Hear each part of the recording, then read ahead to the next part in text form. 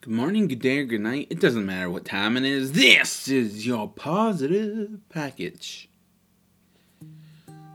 I'm Scott from PeculiarPupTees.com, bringing you your daily dose of feel-good news.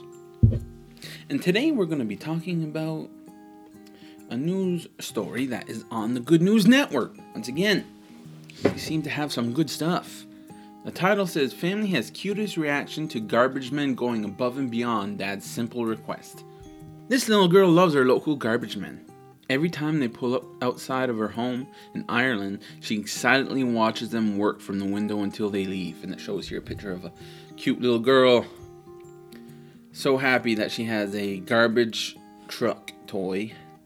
That's why her dad, a Reddit user named Wayne L., asked the garbage men if they could brighten her day by giving her a little wave during their stops.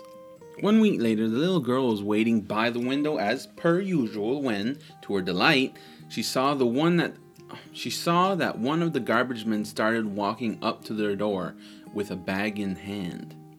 As the dad videotapes their entire exchange, the family rushes to the approaching worker. Oh my god, he's gonna bring her a bag of trash. The Greyhound recycling employee then greets the little girl and gives her a toy garbage truck, along with garbage man, coloring book, and a company hat.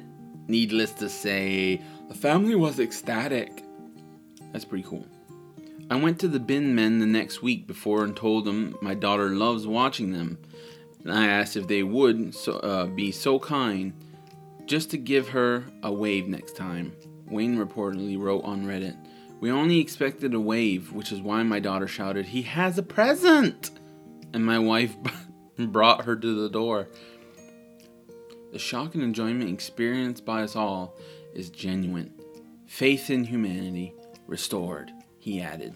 Alright, this was Scott from PeculiarPupTees.com, bringing you your feel-good dose of happiness. So, today's joke that we're leaving you off with is simply, where are average things manufactured? The Satisfactory.